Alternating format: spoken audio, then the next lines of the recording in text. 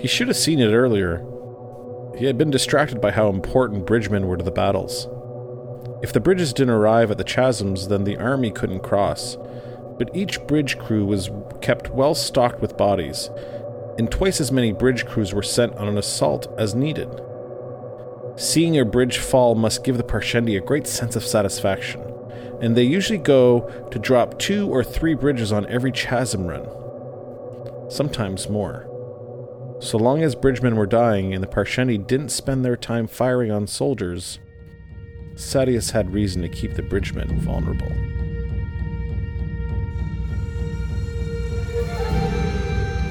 Heroes of presents Stormpod, a Stormlight Archive podcast. Book 1, The Way of Kings.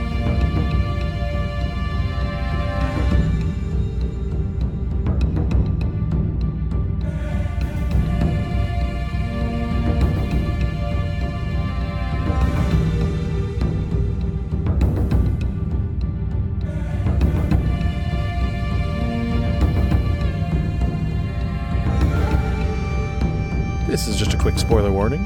We are covering chapters 39 and 40. You might get spoiled, so make sure that you're all caught up. And if you are caught up, enjoy the episode. Welcome to the show. I'm your host, Sean Q, and he always takes a chance on being hung as food instead of straight execution. It's Jack. What's up, man? Hey, how you doing? Good, man. What's your choice? Do you just get shot, or do you want to hang around for a couple of days and maybe a great shell will eat you? I think I'll choose the chance. That was a fascinating discussion, and that was in chapter 40, right? Yeah. So today we're covering 39 and 40 from the Way of Kings. But yeah, that was. I mean, what an amazing thing to think about. So I really want to talk more with you about that upcoming, but that's just... Yeah, we can get there later, but... Well, what's your choice? My choice is you have to choose being hung, right? You have to choose it, because, otherwise you've got nothing. If you get strung up as bait for a chasm fiend or a giant or great shell, yeah, then you at least have, I guess, a chance. But yeah, but not really. It's no, really bizarre. Chance. It's a really bizarre conversation. That's what Sigzil says. There's no chance. No one's ever survived it. No one's ever survived. But if comic books and movies and fantasy adventure stories have told me anything, is that it's far better to not be killed and bide your time, and maybe someone will come and save you, or you'll save yourself, or something will happen. So every once in a while, a Kaladin Stormblessed comes into your life, right? Yeah, or maybe you end up being a Kaladin Stormblessed. That would be even better. That would be even better, of course. Yeah, take the chance. These two chapters were really good. 40 ended kind of like how some of the other ones ended for me, where it was just kind of heavy. Yeah, it was just another one of the heavy chapters that we've had previously with Kaladin. But let's start with burned into her, chapter 39. Opening quote: "Within a heartbeat, Alazarv was there, crossing great distances."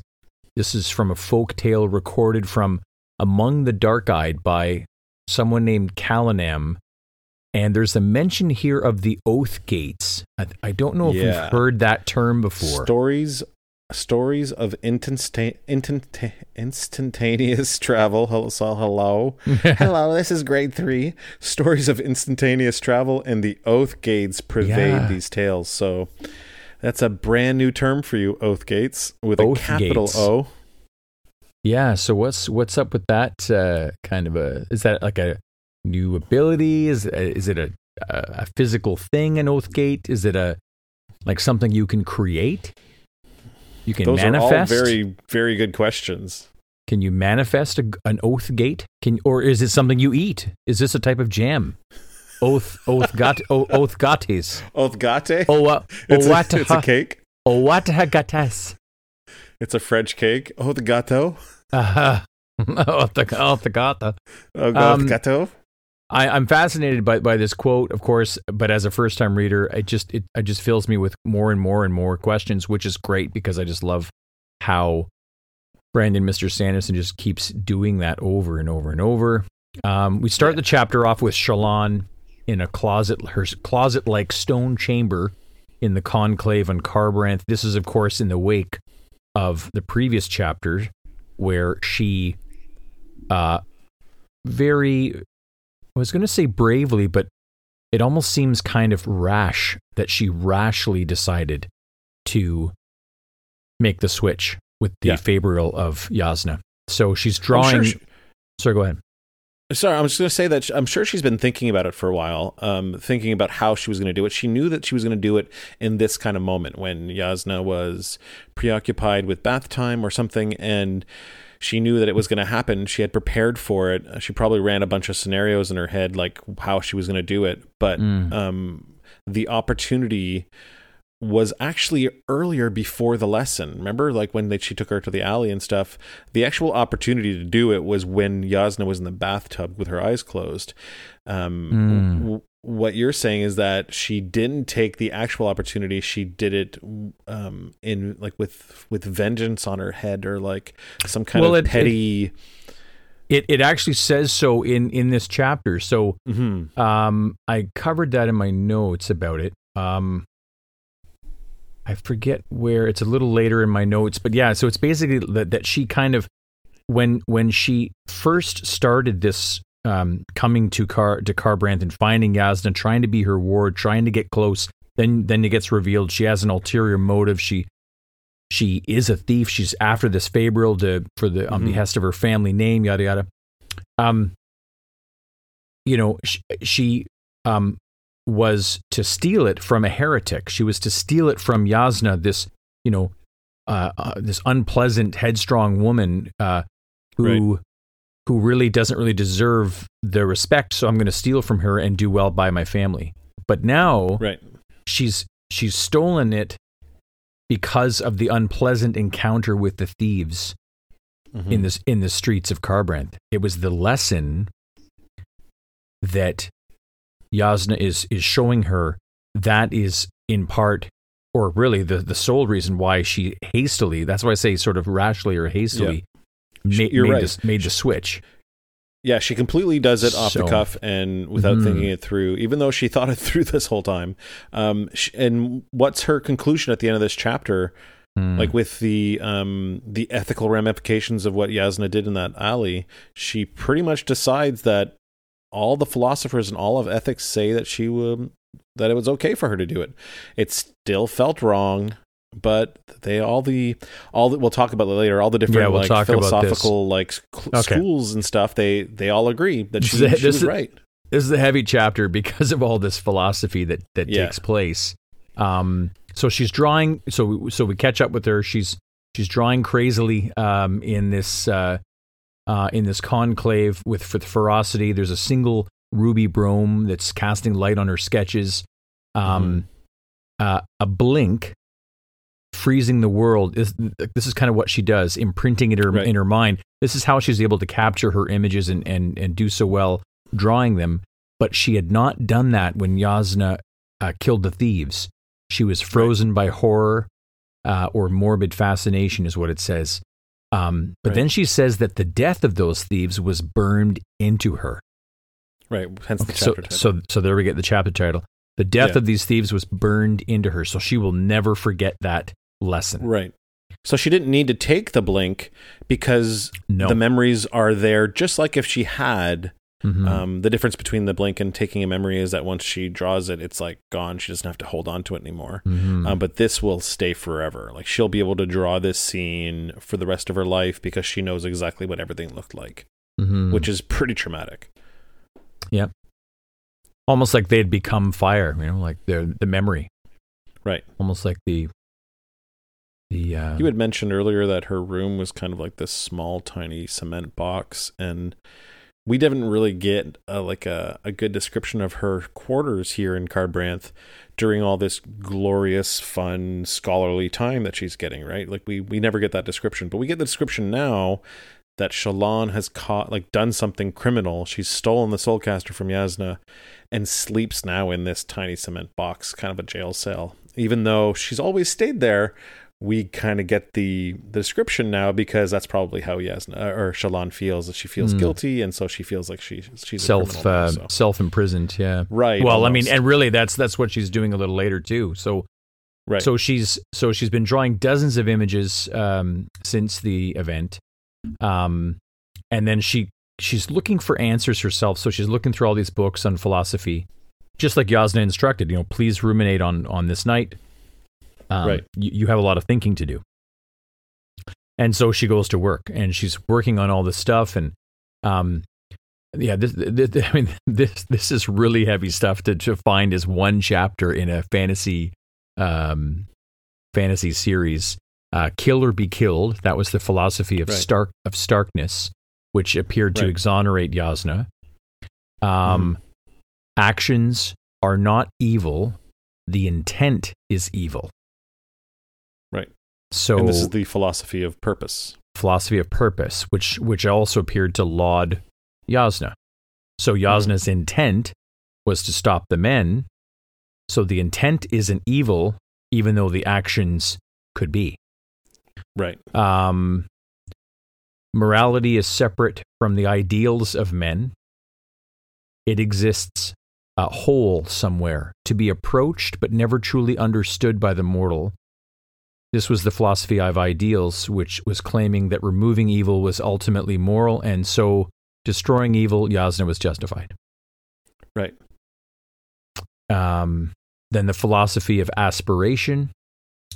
The objective must be weighed against methods. If the goal is worthy, then the steps taken are worthwhile, even if the actions are reprehensible. Basically calling Yasna's actions ethical. So all this discussion is pretty hefty stuff. The philosophy of aspiration states that the objective is more important than the action. What are your thoughts on all this, like, philosophy of, the objection, well, the in the book, Shallan says in the book that it seems like all the ethical frameworks exonerate the princess, but they don't take into consideration what the men looked like when they died. Do you know what I mean? That all this like jibber jabber scholarly work is all well and good, but none of these people who wrote these philosophies or came up with these thought experiments were there when those men died. So that almost supersedes everything for her in this moment. The thing I want to talk about is the experience, experience of their deaths. Right, they seeing weren't their there, horror, their terror. Yeah. Right. So the thing I want to kind of flip a little bit here is, let's go through these, it's like these four philosophical tenets and see whether or not Shallan is justified for stealing the Soulcaster. So starkness says kill or be killed. So steal or be stolen. I don't know if that necessarily works very well. Steal or be stolen. I guess steal or see your family's ruin. Right. So it's kind of like steal bread and eat or starve. Like if you're starving, the Valjean conundrum. Yes. Right. Yeah. So what I think there's a bit of a difference there in that, starving to death, and making sure that your house is wealthy enough to be able to compete with the other houses, or like to just, you know what I mean? It's a little different, right? Like to keep up, like the way of life that they have. That's what they want, right? Mm-hmm. They could completely survive being poor and getting jobs, but they want to keep up having this beautiful area they live in, this nice palace and all these stuff. Gardens. Yeah, exactly. Right. So it's opulence. So this is where like the details kind of matter, I think, with the discussion like this, is that, is she justified in stealing the Fabrial? According to Starkness, this is what we're doing. Let's do it one by one. According to Starkness, kill or be killed, I would say no, because Starkness is saying kill or be killed. That's I just don't think it applies to the theft, more specifically to the theft of a Fabrial for the purpose of making your family rich or maintaining a certain level of... Right. Agreed. She's not justified there. But if we look at philosophy of purpose, actions are not evil, intent is evil.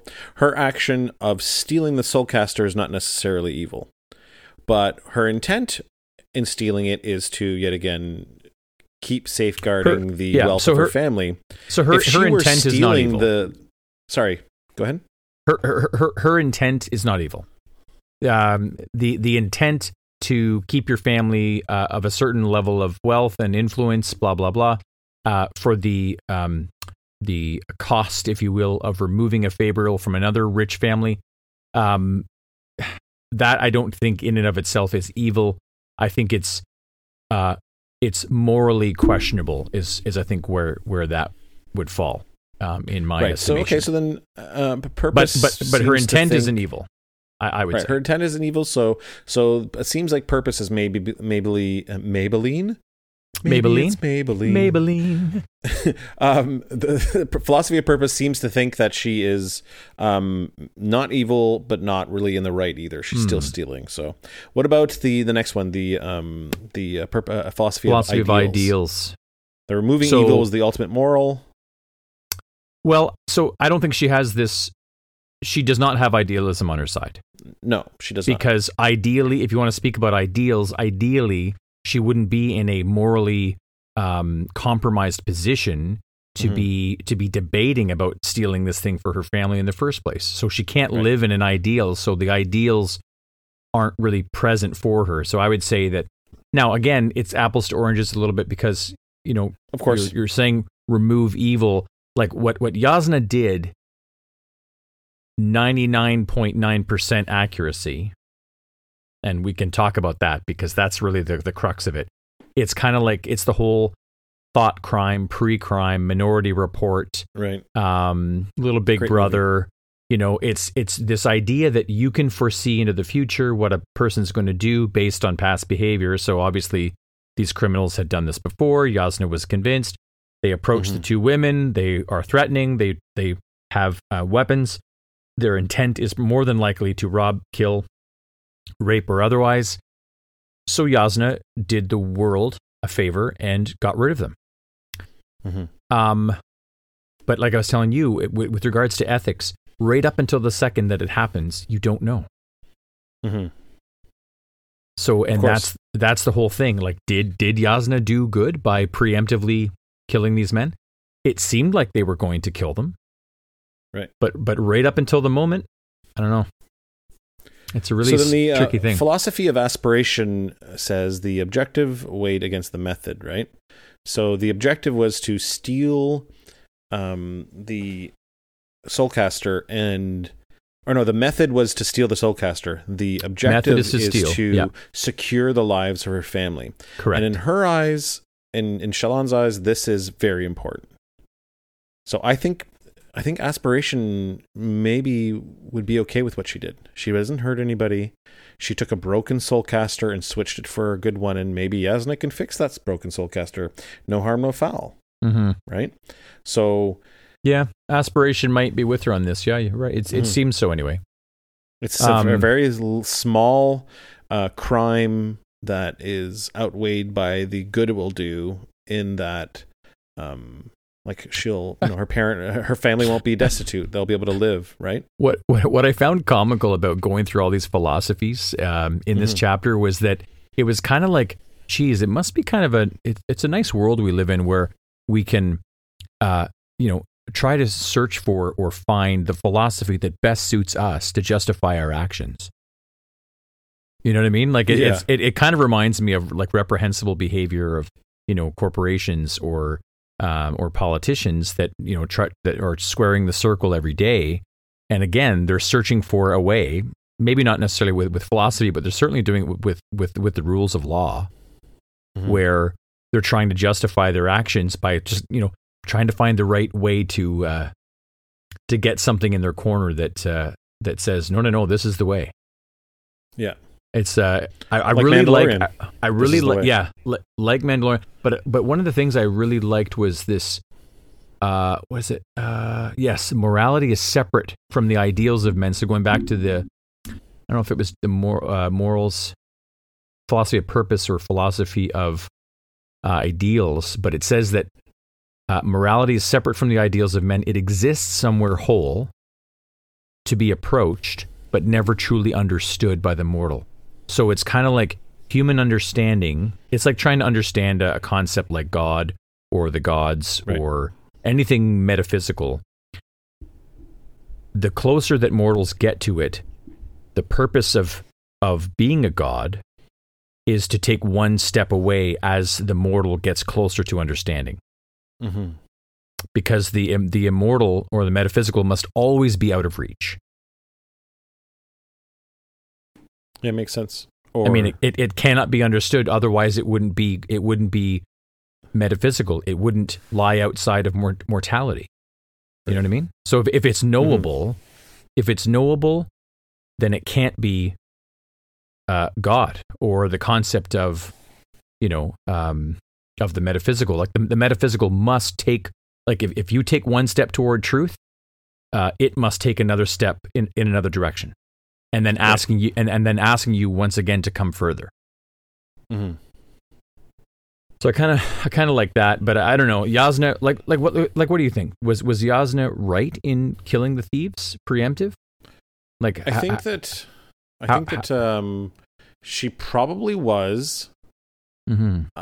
I think the thing that doesn't sit well with me is that she used it as a lesson for Shallan and traumatized Shallan with it.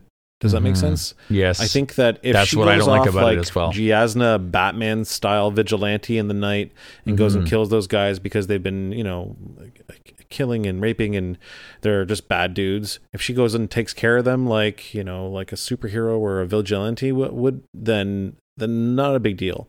No one knows, but she uses this to try to show in some kind of weird way to Shallan the questions of right and wrong, and it really messes Shallan up. She's messed up. I completely agree. Like I think we might have touched on it last time. That I think we talked about it for 20 minutes last time. Did we? Oh, okay. Well, it's fascinating because Yasna doesn't know what she's going to encounter. No. Like, how can she know? So, anyways, she played roulette with Shallan's life, and I think that was morally reprehensible. Right. This is actually a really good topic that maybe I'll bring up when we do our discussion, our roundtable discussion at the end, when we're going to have special guests come on. We're going to in the talks with some people in the community to come on and talk about the first book at the end of it. Sure. And this might be one of the things that we might have to talk about. Find out what everyone thinks about what Yasna did and whether she was right or not. It might be a good conversation. The comic book vigilante in me, following all kinds of anti-heroes from, Ghost Rider Punisher to Punisher, but I love the idea of preemptively removing bad people or broken people, like unfixable people from the planet. However, in thinking along those lines, I think about rehabilitation, the belief in hope for human beings, that they can change, so second chances. So then it becomes a case of, well, rather than remove these people out of existence, you must apprehend, you must rehabilitate, you must also forgive. Yeah. So these are, anyways. I mean, Yasna is a fascinating character, and of course, this challenges Shallan, which is all part of it. Like challenging Shallan, I think is the whole purpose. So Shallan had. Sorry, go ahead if you want to add to that. No, I was just going to say that it really messes Shallan up because she does, like you said earlier, she makes a snap judgment and steals the Soulcaster, and now it's bothering her, especially after she's reading all these philosophical debates about right and wrong. She's like, totally, shit, I took it and I only did it because I was mad at her. That's what you were saying earlier. Like, she comes to this now. She's like, I did this when I was mad. She was angry. She was angry, so she went for it. It's crazy. Yeah, and she's like, I'm judging Yasna on what she did, and I'm the one who betrayed someone who trusted me and took me in, made her like my ward, and she's been awesome to me, and now I do this to her. Like, I'm the one who's the shit, Well, now she's committing heresy, by stealing a soul caster that's only supposed to be used by an ardent. Right. So, and she's more faithful, or at least more. But we talked about this before, though, because it's the ardents that say that they're only supposed to be used by ardents. So of course they're going to say that. Right, yeah. You know what I mean? So the soul caster is hidden in a secret compartment in Shallan's trunk. Right. Now she mentions here that she had a concealed weapon that she didn't use that night. Yeah, so before we get to that, we find out that it's been 3 days since the Soulcaster was switched, right? And Shallan wonders why Yasna hasn't said anything, and she's like, maybe she hasn't soulcast yet. I know.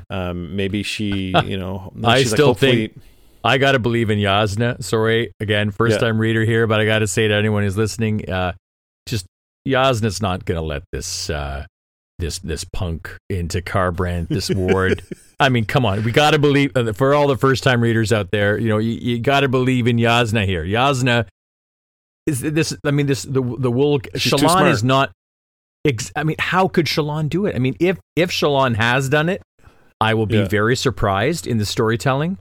Very surprised. Yeah, my expectations will have been subverted. Okay, so let me. Okay, Mr. Johnson, chill out your Last Jedi shit there. Let me ask you. We're gonna go off the board here again, and do you want Shallan to succeed? Like, how do you feel about this? Okay. Here, so that's a very, very good question, and I will try to answer this with as much respect as I possibly can to these wonderful fictitious characters. Okay, they're listening, so be careful what you say. I know they are. I would have to at this point. I'm invested in Shallan because she is interesting. She has a tenacity, and I love her artistic sort of bent, her leanings toward the arts. I'm very, very attracted to. She has, it appears she has a very striking look to herself. There's many qualities about Shallan I love and adore. Mm-hmm. The fact that she has a secret, being a thief, that I found just made her more interesting. For sure. But again, what I find the least compelling thing about her is the fact that she's trying to steal something that'll help make her family stable and her 3 brothers. Like, right. Like, I find that is the least interesting part of the character. So it's kind of hard for me to be like, go Shallan, go. Like, I really hope you get back home to Non-Balat. Because you don't want her to. You want her to continue her studies with Yasna. Kind of. In fact, I want her to fall in love with Yasna. Like, I want her to I want her to be like I don't know. Like, I mean, certainly intellectually. I mean, I like that Yasna is a source of inspiration. I like that Yasna is a heretic. I like that Yasna demands much from those around her, that she doesn't tolerate just anybody. So Shallan being close to Yasna means that Shallan is special, and I think that increases the potency of the character.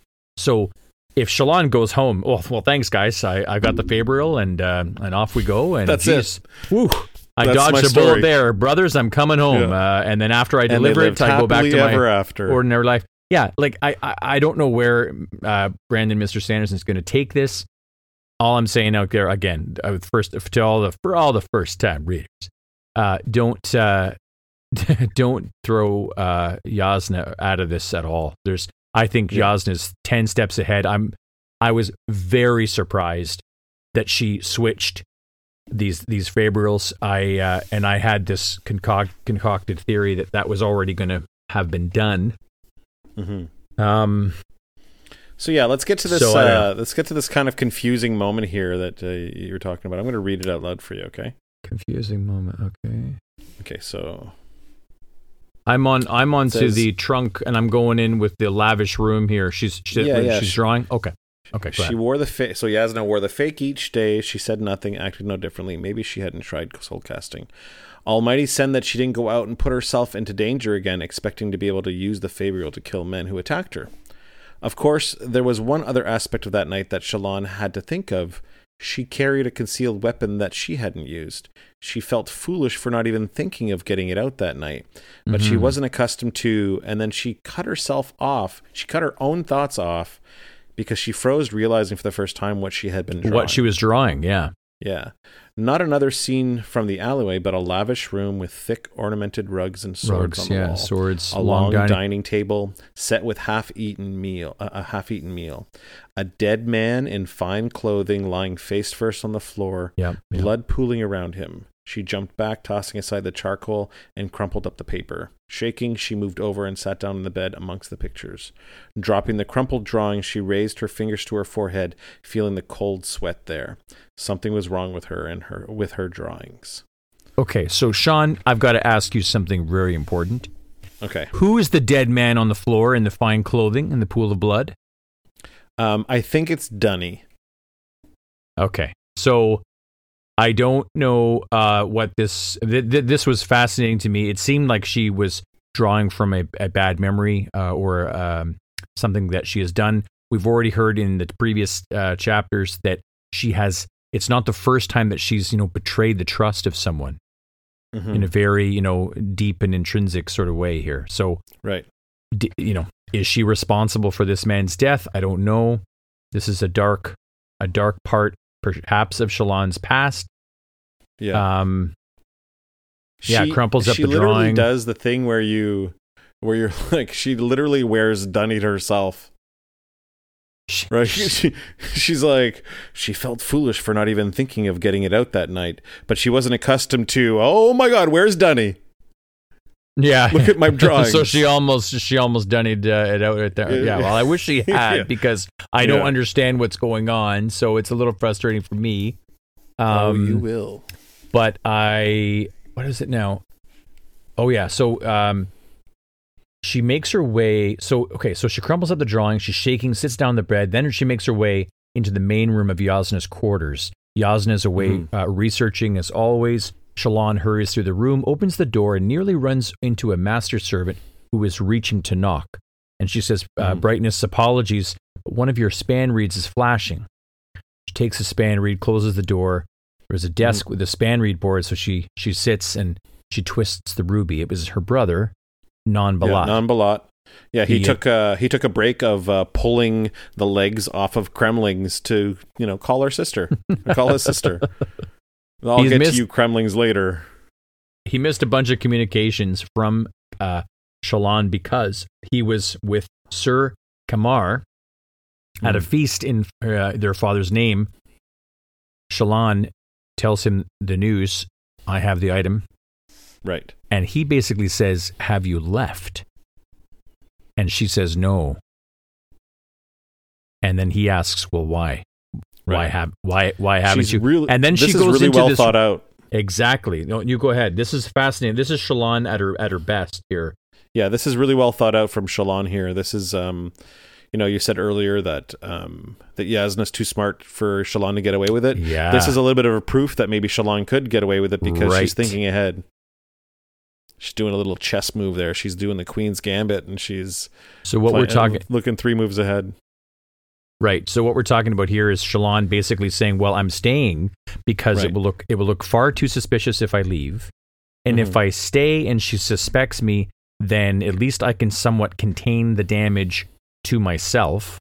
Yeah, she's like, I can throw it off to someone else and be like, maybe it was this guy. Right. I can be around to actually shift the blame a little bit. Right. To help divert. And then ultimately, if she does know that it was just her, then at least she can, save the family some form of retribution. Like, for instance, she's even as she's going through this in her head, she's like, oh my gosh, this is so bad that Yasna probably has contacts in Jah Keved. So even if I showed up in Jah Keved, she's thinking out loud in her brain, she probably would be in custody the moment she landed back home. So Yasna will hunt her down to the ends of the earth. So really, the only play, and she would, and she knows she would. So the only play that Shallan has is to know 100% that they got away with it, right, and that the blame is deflected somehow. And then her brother's like, wow, like you've thought this. Yes. Really? When did you get so good at logic? Exactly. Well, studying under Yasna, right? Like Yasna's... Yeah, exactly, yeah. Shallan asks for 3 weeks. She's like, give me 3 weeks. I will try to see as much as I can see. And hopefully I'll know in 3 weeks whether or not I can take off. Because if she hasn't figured it out in 3 weeks, then she's not going to figure it out. And, but Lot's like, yeah, but we don't have much time. The men who gave Father the Soulcaster came visiting again. And asking about Shallan. Yeah, they're asking about her. So that's interesting. They're asking about her. And then he says that they worry him more than he worries about the finances of the family. Right. And specifically in the text, they disturb me in a profound way. Yeah. It also mentions here that going through all of what Shallan is saying here to her brother and the way she's thinking about how to proceed with Yasna, cold, calm logic. Yasna would be proud. Right. I like that. Yeah, it's so weird, right? It's so weird. You're learning. I mean, again, what I love about this is that Yasna is teaching Shallan how to think, not what to think. Right. Yeah. Like she doesn't just want somebody to repeat thoughts. I want your thoughts. I want the interpretation. I want the best from you. It's a wonderful relationship. I really think it would be a tragedy to have it end. I don't know where it's going, and I certainly don't know.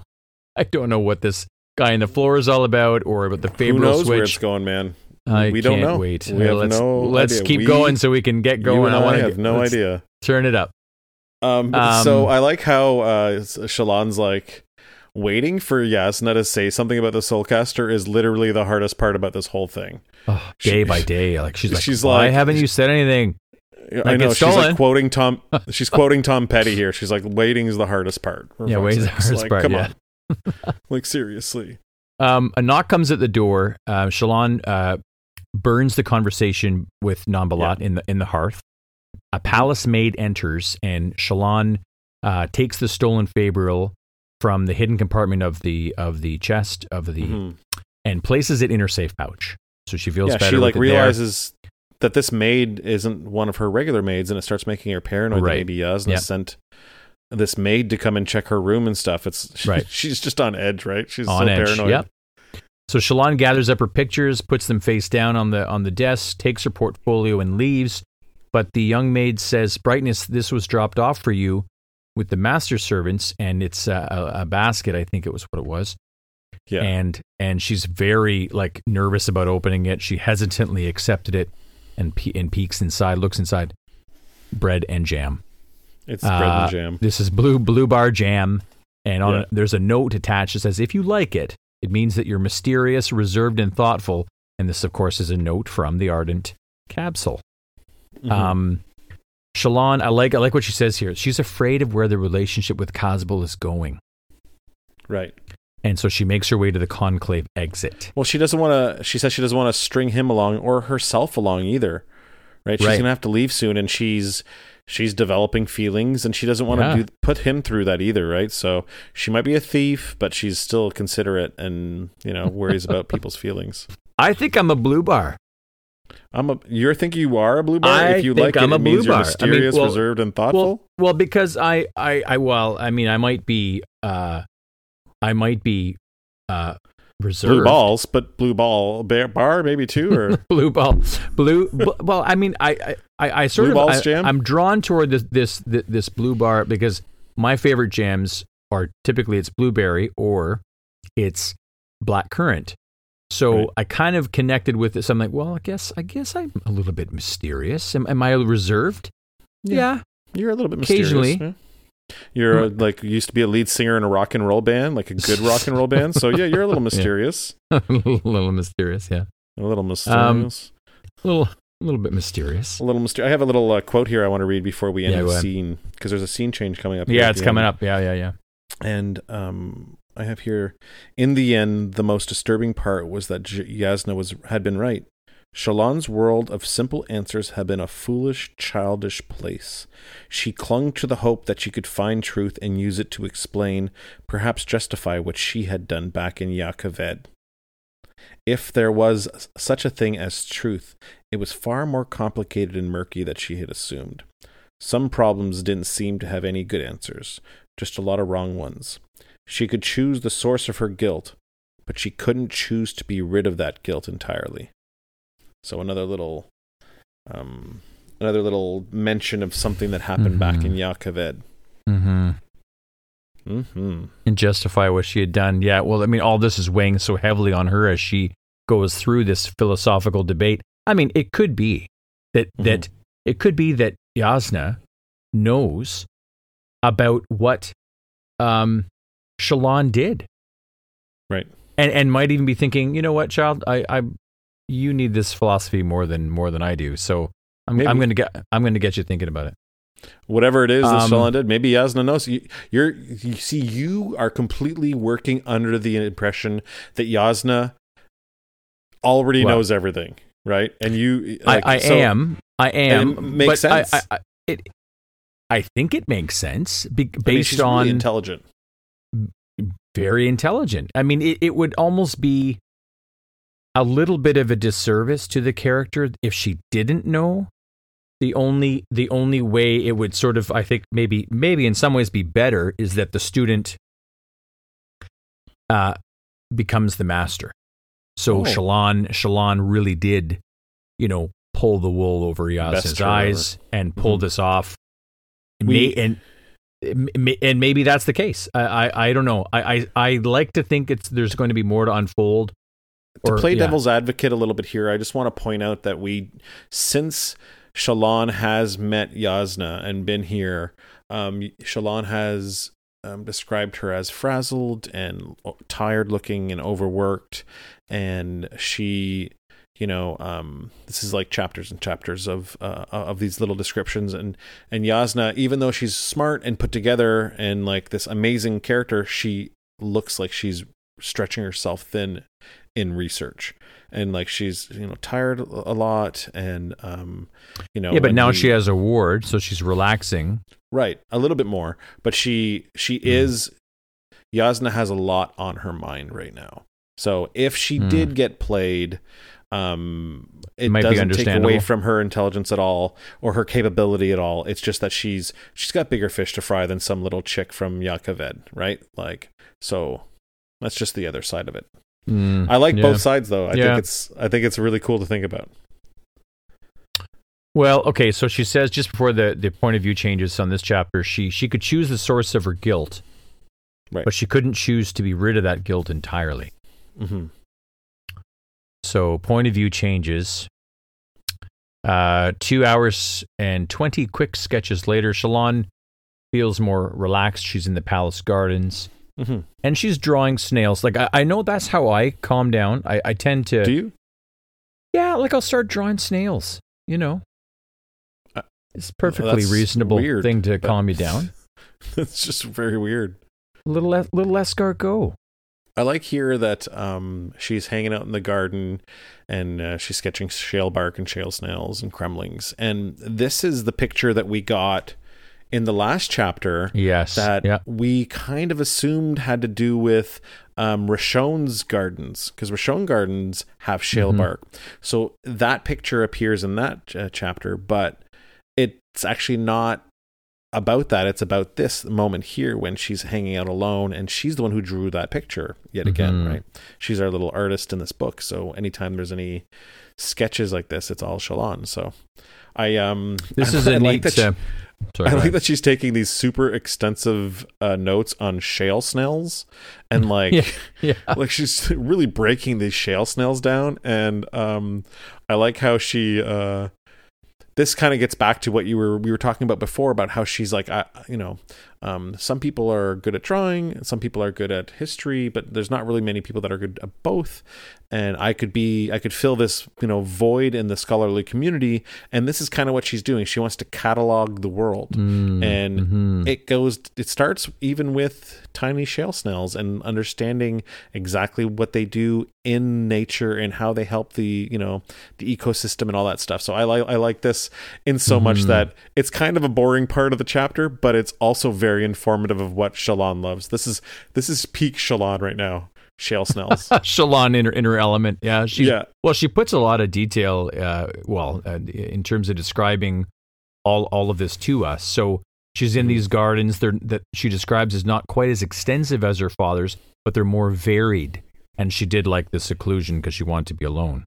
So the walls of cultivated shale bark gives her privacy. She asked a groundskeeper, what's the most prominent shale bark? To which the reply was plated stone. So they're thin, round sections piled on top of another. And the snail that she's sort of curiously focusing in on here, drawing, when feeling a tap, it would flatten itself into the rift of the shale bark, appearing to become part of the plated stone itself. So it blended in perfectly. I couldn't help but feel that, what character they might be alluding to that's going to feel the tap and then blend in perfectly and disappear. I don't know if there's a little foreshadowing there or not. Could very well be. Could be. So the snail and the shale bark, I like this. It seemed that the snail and the shale bark were designed by the Almighty in pairs. The plant giving safety and the animal cleaning the plant. So what I drew from that is, okay, designed in pairs. Can we talk about Shallan and Yasna in this way? Can we say that one of them is giving the other safety while the other one is doing the work and doing like the cleaning or the learning, so to speak? Yeah. Well, Shallan even says like snails and plants help each other, and I betrayed Yasna. Like even a lowly snail can get along with, and I fucking betrayed Yasna, so I'm worse than a snail. I like that thing of designed in pairs. We know in the next chapter, when we find out a little bit more about Parshendi warfare, that they fight in pairs. Right. So I kind of think that's I think I found an alternative title for this. I mean, I do like Burned Into Her. I mean, that's the great, but I think Designed in Pairs would have been an alternate title for this chapter. Cool. Lifespan are there. Spread heads. Green specks are floating around the shale bark mounds. So she looks around, sees that she's alone. I think I'm alone now. Takes out the Faber. I'm alone now. Takes out the Faber. There's nobody around in this Carbrantian garden. I think that's just the way Tiffany would have wanted it. That's exactly how Tiffany wants it. Shale bark. Yeah, there's no one around. Takes a shale bark out, and I like this. So she's got the Faber going, focusing on the shale bark. Okay, become smoke, become crystal. Fire, burn, you're fire. Like she's trying all these things. Wait a minute. Maybe fire is not a good idea if I burn my hands. Yeah, it might not be a good idea. I better not burn my hands. That could be a clue that I might have stolen the Faberil if I have a melted hand. I've Freddy Kruegered myself. Yeah, she was hoping to just kind of stumble upon how to do it as opposed to having to work hard and learn or whatever. But then she starts thinking critically again, right? So she's not having luck using it. She says, how can I figure out how to use a 1,000-year-old tool that only Ardents were supposed to use? Right. So should I go back to the Palanium or to Capsule? And then she begins eating the jam and bread. Yeah. And then she says, I think she says briefly that she could take the item to the Veden King. Right. Or maybe the Ardents back home. Mm-hmm. And they might be able to protect her in exchange for the gift, but she's like, after all, she couldn't really be blamed for stealing from a heretic. Then she's like, for some reason, that makes me feel even worse. Stealing the Soulcaster and then giving it to the people who hate her, Yasna, for having it just seems despicable. You know, it's like this. She says it seemed a greater betrayal than actually just stealing it. Now she feels that she's betraying Yasna. That's interesting. Mm-hmm. This last little line here, she says, well, then it's a good thing Yasna is so determined to train me in how to deal with the difficult decisions, that is. By the time all this is done, I should be quite the expert. And this is what you were saying earlier, that Yasna is training her to think critically and to make these decisions, right? Yeah, she's becoming the master. Oh, yeah. And like... Maybe that's the way. If Yasna hadn't taught her so well, maybe she wouldn't be as good at doing all this stuff and being able to get away with it. You invited somebody into your wing and then taught it how to fly. What's your highlight for the chapter? Oh gosh, highlight. Well, I like me some Spren. You do? I think. Yeah, it's probably gonna. Well, I mean, of course, I was really happy when the jam came, because I thought it was like a lead up, she's scrambling to get out of the room, and then this mysterious package arrives, and she's on a heightened sense of, oh my gosh, like, am I caught? Am I found out? Is this like a note or something from Yasna where it's telling me, like, you know, I know exactly what you've done, you horrible, you know, and then it's bread and jam. It's blue jam. So I really did like that. The philosophies I do like, but it's such a big thing. It's such a heavy. It's heavy. A heavy part of it. I think I'm gonna stick with the jam, the bit of levity in the chapter. So I guess I like the jam. I like that Yasna would be proud with this cold, calm logic too. Yeah, I really like that too. Me too. That Yasna is out thinking. She's covering the angles. Yeah, like you're really seeing her sort of design a way to get away with this that's believable and just might work. So I don't know. What about yourself? My highlight for the chapter is these tiny little seeds and nuggets that we're getting from Shallan's backstory. We're not getting really full explanations, but there's like these nice little like concealed weapon and the drawing and the what she did back in Yakaved. There's a little bit of that. You're right. The philosophy is kind of heavy and boorish, but I think I would rather philosophy than a grumpy and depressed Kaladin. In this next chapter, man, this guy he's alive, but he's not back. He is feeling sad. Yeah, well, this is what I mean, like chapter 40, so that Eyes of Red and Blue, this, again, we're back to heavy. We are back to heavy. Kaladin, man. Kaladin is a very heavy character. He's got lots of feels. Dude, like, I mean, I thought we were getting beyond, and I should know better. I should know better. I should know better. He's the Shawn Mendes of fantasy epics. It keeps happening over and over. Like, you know, the weight of the bridge is never ending. It will always be. That's the point of this, though. That's there. That's what he says, right? He says, "I survived, and it means nothing." I know, but hang on. These men are still gonna die. That's what he's depressed about. Opening quote of this chapter: "Death upon the lips, sound upon the air, char upon the skin." From The Last Desolation by Ambrian. Yeah. Again, I've got lots of questions about that. I don't know if you can illuminate anything or not. Well, we know what desolations are. Desolations are historically the moments in time when the Voidbringers came and the Knights Radiance and the Heralds had to fight them and stuff. This is quoting a book or a poem or a writing called The Last Desolation. Mm-hmm. I mean, it sounds creepy. It sounds kind of gross too. Char upon the skin, like, you know, there's burnings happening. So I don't know. It doesn't really illuminate anything right now. No. Kaladin stumbles into the sunlight. His arms feel as if he'd carried a bridge for 3 days straight. He rounds the back of the barracks. He's got residual soreness. Smaller cuts have vanished. His head is clear, no headache. So he's clearly very surprised at his state. Lopen follows him. He's the Herdasian that's been watching over him when he awoke. He finds the men carrying the bridge in daily practice. The men drop the bridge because Moash stops abruptly. He's like, "What the fuck?" And they come over. And I love this. They come over to him to see him, keeping their distance as if he was fragile or holy.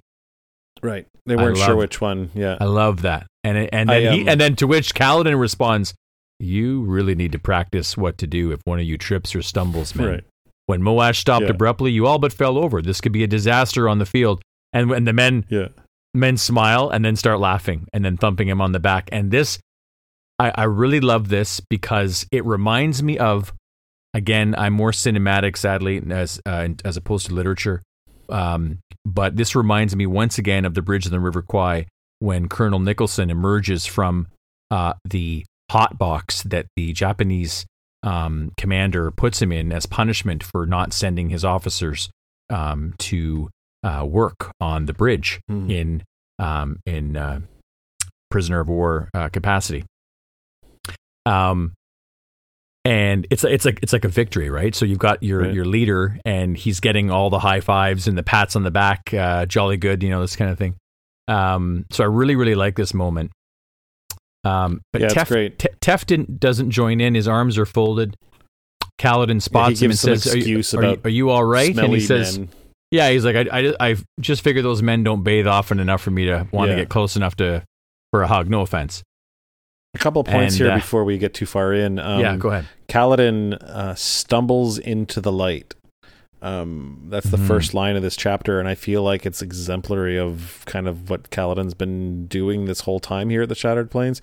He's been kind of stumbling into the light, into the stormlight, into the. I feel like it's kind of a good imagery here. I think you're right, and also it sort of. It seems to be the way that Kaladin has been coming to all of these series of realizations. Right. Almost going to what Shallan is going through with the truth being kind of murky and complicated. It sort of seems like Kaladin was like, look, if I just show that my men are competent and they can, look after themselves and they're worthy of being trained or shielded or whatever. All of this, I can show Sadeas that the bridgemen are, something that we can really make a difference here in these battles. But then he really does kind of come back to, again, it mentions it here in the chapter, comes back to the wretch that he left on the chasm. The guy that was going to jump in and end it all. Guy. So I really don't like the wretch. He comes back to visit this guy because he realizes that Sadeas bridgemen are not supposed to survive because I've put all of the effort into training the others, and if you're the distraction, fewer arrows go and kill my soldiers. So bridgemen are not supposed to survive. And this hammering this point home. I still think personally that this goes back to an earlier podcast that dealing with Amaram's army, and he's like, he's confused by why he's here. He was put in prison. It's a disappointment. It's a betrayal. we don't really know the details, or at least I don't. Yeah, I don't yet. Yeah. And so I don't know. Either Kaladin found out something and he was sentenced to death by becoming a bridgeman, or someone saw in him something and knew that being a bridgeman wouldn't kill him, and so was protecting him by putting him in an unknowable place for a while. You know what I mean? Yeah, those are two sound theories. I can't tell you which one is closest. Damn. I thought I could trick you this time. Yeah, tricky. He seems to have healed up quite nicely. He does. Should be blazed with pain, but he's only got residual soreness, and he knows all this stuff. Like, he's a surgeon, so he knows how long shit takes, right? his cuts are scabbed over, and his head was surprisingly clear, so he doesn't have a headache like he should. He's not exhibiting any of the normal injuries or stuff that he should be, right? He says, I should be dead. What's going on? He says that to himself. Yeah. Okay, I gotta ask this question. Okay, his last bath, going back to what Tef's like, forget it. I don't want to get close. His last bath was the high storm. Right. Okay. Now Syl's not around. She's not around right now. Where she comes back later? But where does she go? Is my question. That's a very good question. It's not described at all. She doesn't say anything about being gone when she comes back. Because when they go on the plateau run, and then when they come back, he's there. No, but do you, as a reader further into the future, is there a reason for her absences? Is there? Do we find out where she was in this moment? No, I mean at all, ever. Like when she does these disappearing acts, it's happened more than once. Right. You're very right. It does. She does take off sometimes. She's also very flighty and she's okay. Right? Okay, so there may not be too much more to that. Okay, that's interesting. I thought there might have been more to that. But. So okay. he asks them how they ask him how he felt, and he's like, I feel fine. But then he starts remembering the high storm, and he remembers the face in the storm, and he remembers Syl almost trying to hold back the storm by herself. Yeah. Mm-hmm. Which is really awesome. Like she was out there protecting. I love that she's flying around in front of him. Yeah. I love that. And then he remembers the death sprint and realizes how close he was. And he says he remembers strange, sudden shocks of strength. Icy cold but refreshing, which is probably Teft with the Stormlight. Could be. Because he's remembering as this he was during being his healed, fever and stuff. Yep. Mm-hmm. And then he asks, how long has it been since the high storm? And the men... 10 days. Yeah. But he feels that it should be at least 4 weeks because... Yeah, because he's like... He sees all the men and they're still here, and it doesn't make sense. They would have gone on a bunch of bridge runs in the last 3 weeks, right? I think Rock says this is something like, you must have bones like granite. And I love this too. Like Kaladin's looking around and he's like, where's Idalier and Treff? Right. Well, we lost them. And Kaladin decides, I love this. So we lost them. Kaladin decides right then and there, okay, I need to train a few others in healing. Right, because he wasn't there to help them. He goes right into, he just goes, It sounds like it was injuries that could have very well have been, they could have survived them. Maybe. But because Cal wasn't there, they died.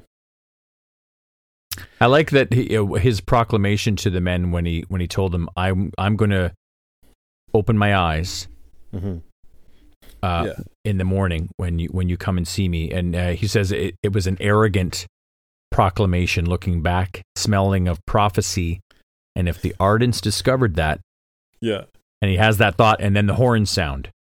He says though, he thinks to himself, he might have been a little delirious that day when he told them, the men that. Yeah. Like when he was being all arrogant and being like, arrogant, yeah. And then I'll open my eyes. Hey, he's like, I was maybe a little delirious. Yeah. He's like, he wonders how he's up and walking.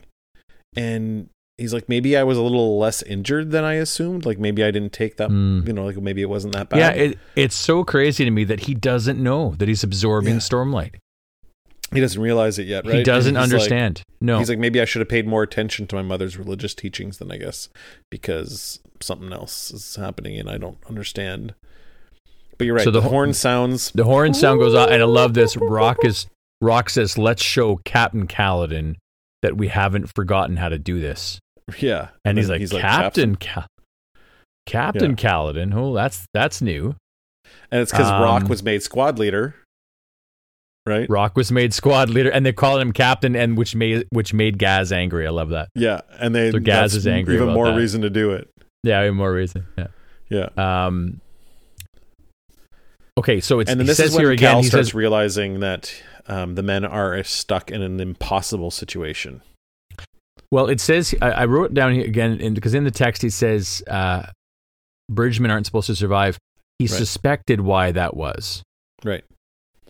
But then he kind of tells us later, he lays it out later when he's talking to Sigzil. He like literally lays out why.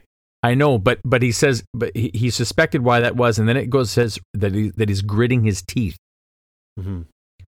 Like, I don't know. It makes him angry. I don't know. I still feel that there's something with the Amram thing. I don't know. Yeah, he approaches the bridge like he's going to go on the bridge run, and Rock's like, no, you're not coming. And then Rock tells him, what would you tell a man who had just woken up from a fever? And he's like, yeah, you're right. Yeah, you're right. I shouldn't go. And then Lopin's like, hey, Goncho, you can you can carry water with me and Mooley over here. Yeah, Mooley. So this is Dabbid. So he joins. Dabbid's still not speaking. Joins Lopin and Dabbid getting the water. So that's cool. And Lopin says, we go on every bridge run now, Goncho. Yeah, we're a team. Yeah, it's awesome. So then point of view changes, I believe, shortly after that. Mm-hmm. And I love this. Right at the beginning of this point of view change, it says in the text that the chasm stared up at him, but he did not meet its gaze. Yeah. I love that the chasm, that which he looked into, seeing his end, seeing the despair, the hopelessness, what's the point? Kaladin need not exist. The Stormblessed means nothing. This chasm is a character looking back at him. It's staring up at him, going, staring at him. Come on. Here. I geeked out on that big time. So Brandon, Mr. Sanderson, that is amazing. Little thing I love. That's great. They arrived at the same time as the Parshendi. The Parshendi took defensive positions. So of course we're referring to the battle that they're carrying the bridges to. Mm-hmm. Parshendi took defensive positions in the center of the plateau around the chrysalis. Sadeas's men were fighting. So for the moment, and it's a close battle, so it's like really heated. Oh, totally. And they're anticipating that in these kind of violent skirmishes, this is like, it's just a bloodbath. Mm-hmm. So, once both sides have met each other, you're just waiting to see the tide tip, slightly in one direction, and there's going to be great loss, horrible amount of bloodshed, and the men will ultimately come back from this feeling, whether they won or not, they're going to feel terrible. So these are the bad days of these battles. It said, I like it says that it says, for the moment the soldier overcame the surgeon, and he was transfixed by the battle, but it reminded him of being a spearman. His commander, Kaladin's commander, when he was a soldier, his commander was shocked at how easily Kaladin dealt with seeing blood. Yeah. And Kaladin's father would have been shocked at how easily Kaladin spilled it.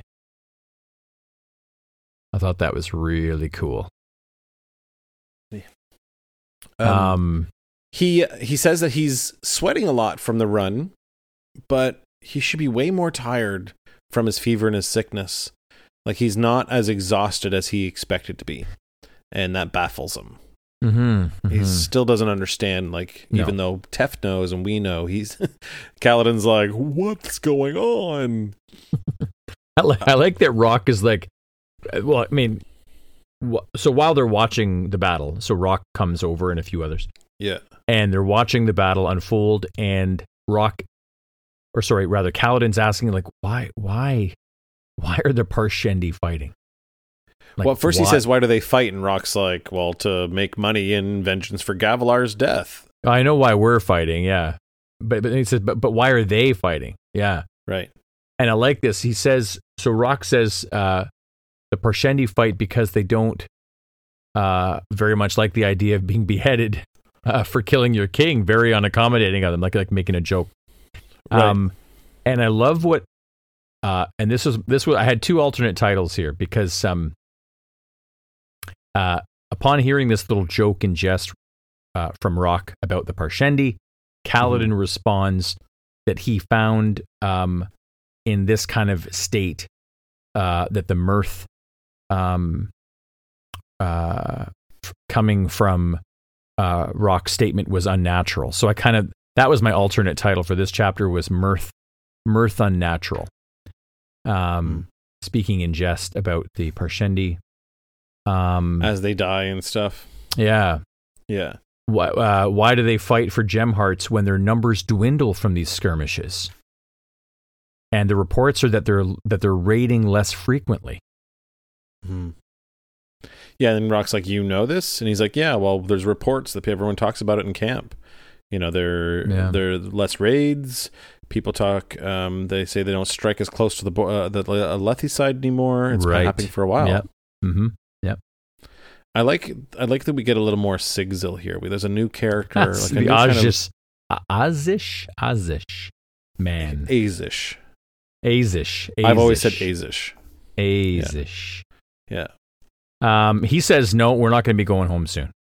Yeah. This Azish kingdom was so distant that Kaladin had only met one other person from is the place where he's from called Azish, or that's Azir from Azir. Azish. He's Azish from Azir. So Sigzil says that the Parshendi, they must have soul casters. They're fighting because they need food as we do. It's the most logical explanation. And the big gem hearts are the ones that you need for soul casting. Mm-hmm. And then Cal's like, okay, but then why can't Bridgman have shields? That's all well and good. This is weird. I learned this was interesting, that this little talk about bridges with Rock and Sigzil, because it gets told to us that Sadeas, when the horns are going, there are more bridges placed down than are required. Right. So like some bridgemen place down a bridge and no one goes across it.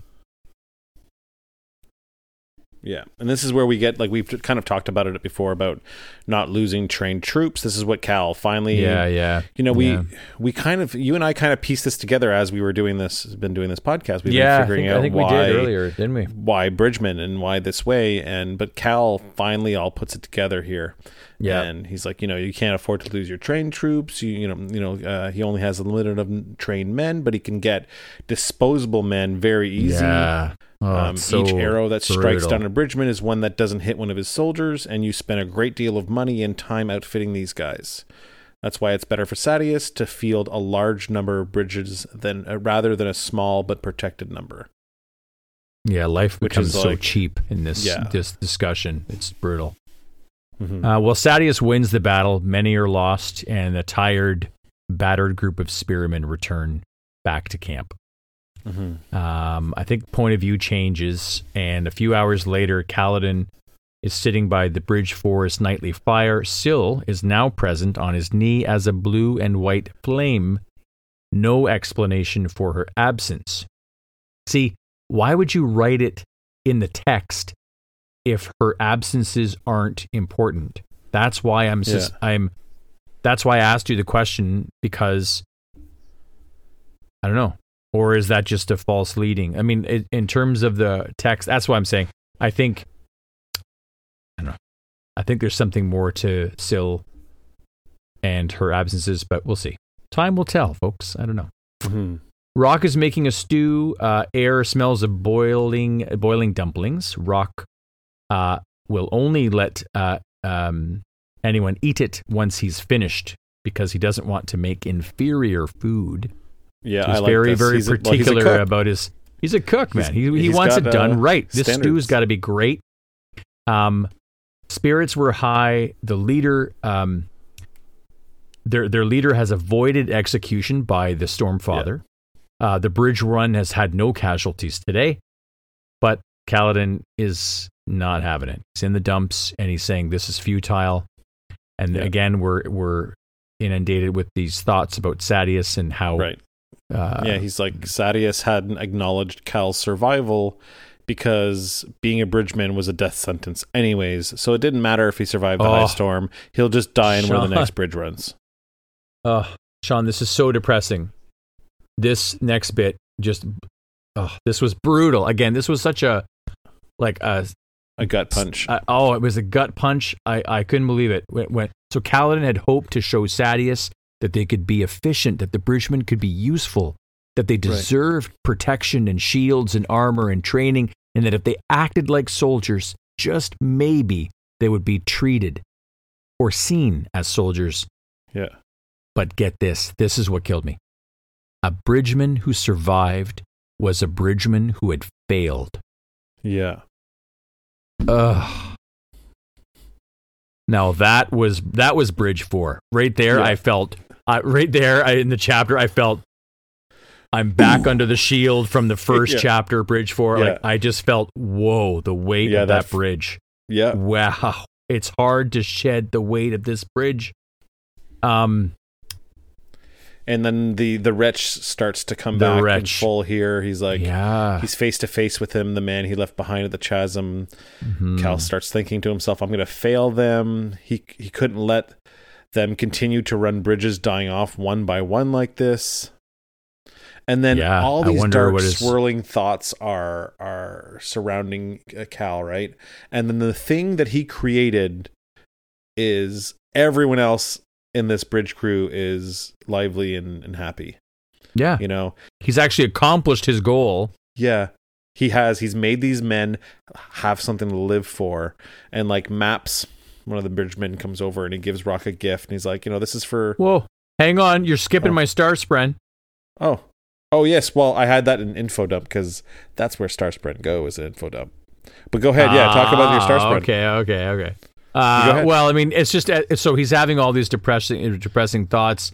You know, I'm becoming this walking corpse. This man, the man that I left at the chasm, who had no hope, filled with despair.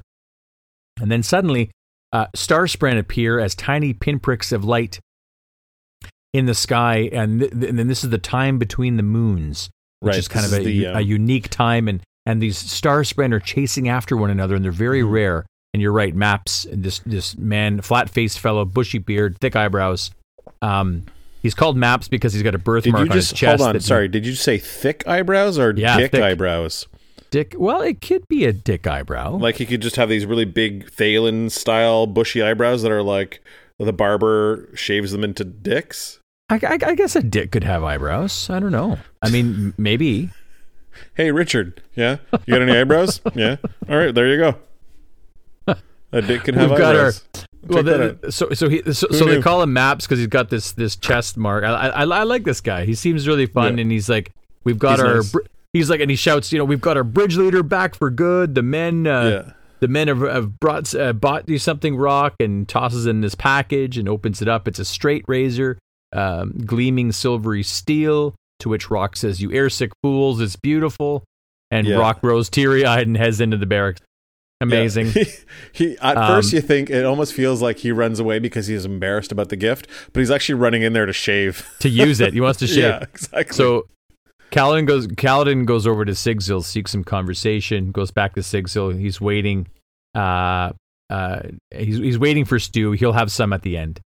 What do you think of Sigzil? Well, he's interesting. He's a bit. He was one of the guys that pushed against Cal at first. Moash, Scar, and Sigzil were three of the guys that like really gave Cal a hard time at first. And so now, because he says, at first I thought you were just feeding these guys false hope, but now I realize it's actually kind of good. Well, he is educated, so where he comes from, men can study. Right. And then he talks to Kaladin. Have you ever heard of a place called Maribethia? Yeah, I love this so much. Have you heard of it? And Kaladin says no. And he says, well, it's a place beside the sea in the north, in the Soleil lands. And the people are known for their fondness for debate at each intersection.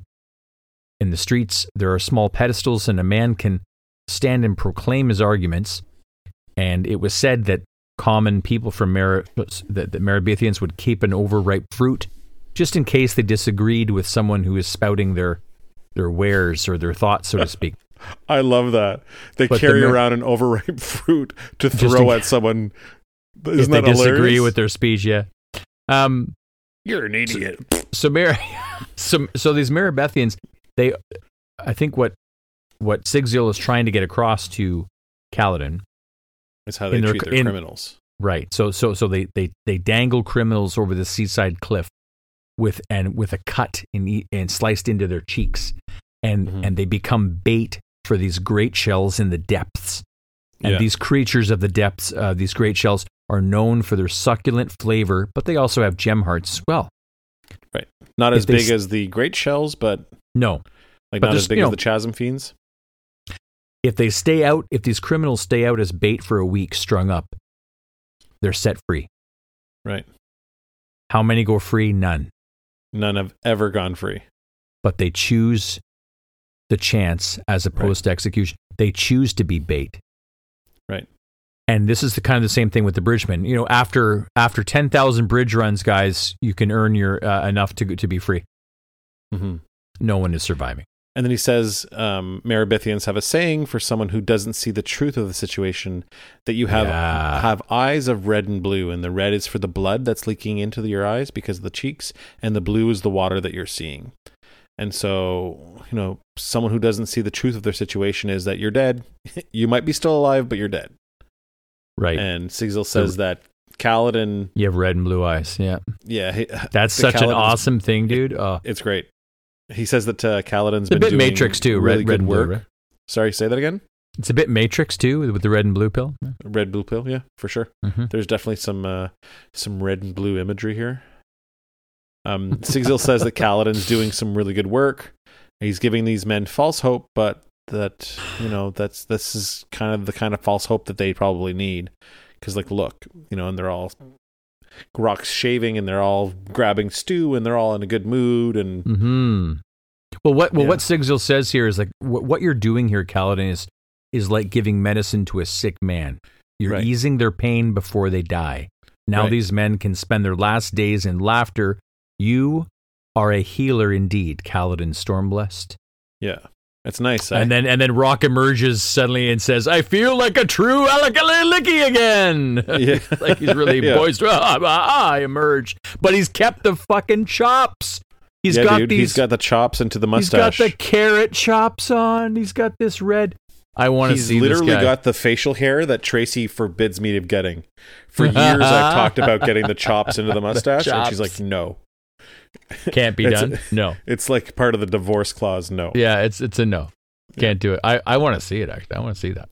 I think I want to do it. He says, "My friends, you cannot know what you have done. Someday I will take you to the peaks and show you the hospitality of kings." I love this. This is just Rock being great. I will make you all family for this, he says. A peak dwellers who Maka Aban is his pride. Mm-hmm. Kaladin has never been an optimist. He tries to see the world as it is, but he can't carry the hopes of all the bridgemen. He just isn't strong enough. Right.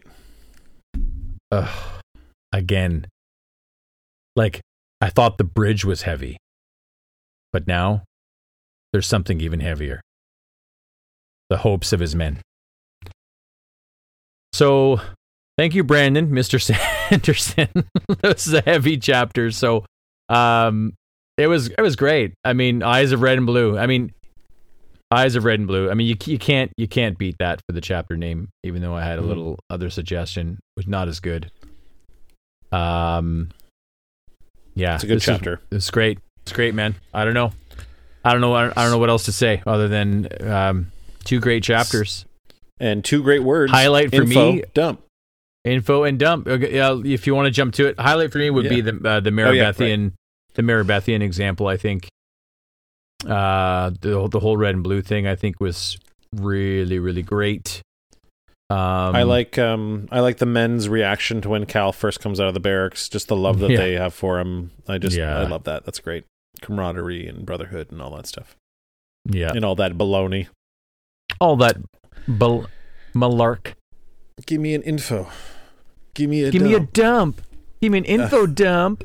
So safe pouches were where a woman kept items that were intimate and very special import of them, or for them. Searching someone's safe pouch would be like strip searching them. It is unthinkable. And even more so in Shallan's case, because she's a light eyes. So someone actually looking through her safe pouch would be unthinkable. Mm-hmm.